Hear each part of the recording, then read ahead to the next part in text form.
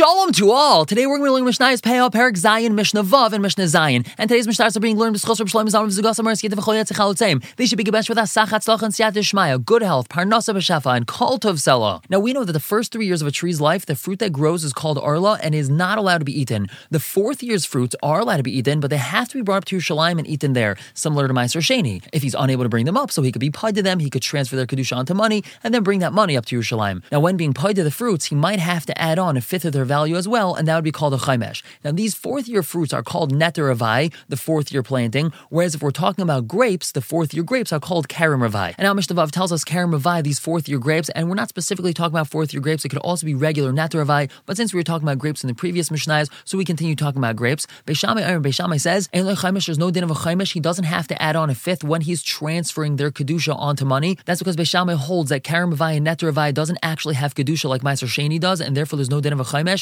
and also ve'ein lo biur, they do not have a din of biur. Many times people would keep meiser which they had separated in a designated place in their home and simply forget or just procrastinate giving it to whom it needs to be given to. There's a halacha called biur meisris. Erev Pesach of the fourth year of Shemitah cycle, one has to ensure that they get rid of all their stored up meisris. Beishamai is saying that karim ravai and neter avai, even though it has to be eaten in Yerushalayim, it's not like Meiser Sheni, it's not considered like meisris, and therefore there's no din of biur. Or Beis Hillel says yeshlai, it does have a din of chaimesh and it does have a din of biur, meaning it is compared to Meiser Sheni and it has this element of kedusha to it. And now we're moving on to specifically talk about grapes. Beishamai says yeshlai parrot v'yeshlai oilois. These grapes that are karim ravai have a din of parrot and oilois, meaning when the Baal Bais is harvesting them, he has to leave parrot and oilois. And v'aniyim paidim la'atzman. The aniyim, they get these parrot and oilois, they have to be paid them themselves if they're not able to bring them up to Yerushalayim. Once again, we see the Beishamai holds that this karim ravai doesn't have kedusha of Meiser Sheni to it. It has to be eaten in Yerushalayim, but it doesn't have that same standard of kedusha of Meiser Sheni. Beis Hillel says kulei lagas. Everything goes to the wine press. Beis Hillel says it's just like Meiser Sheni, and therefore the aniyim do not get a parrot, they do not get oilois, and everything goes to the wine press, meaning the Baal Bais harvests everything in the field,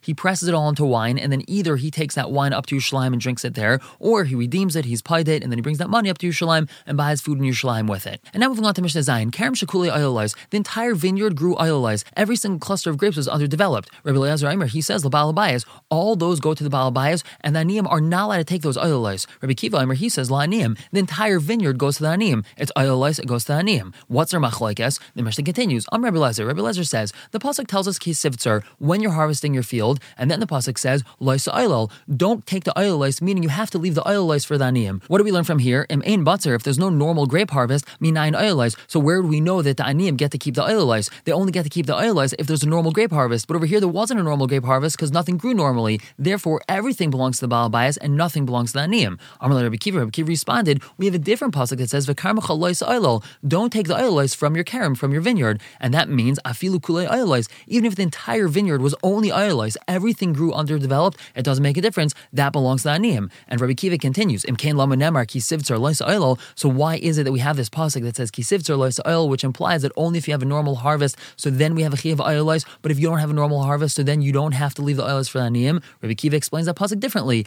Ein la aniyim ba'oilois kadma batzir. That just means that before the official harvest starts, the aniyim aren't allowed to take the oilois. They have to wait till the official harvest starts, and then they're allowed to take the oilois. But it does not mean that they don't get the oilois at all. They actually get to take the entire field. The entire field is oilois. They get to keep it. We're going to stop here for the day. Pick up tomorrow with Mishnah Ches and Perek Ches, Mishnah Aleph. For now, everyone should have a wonderful day.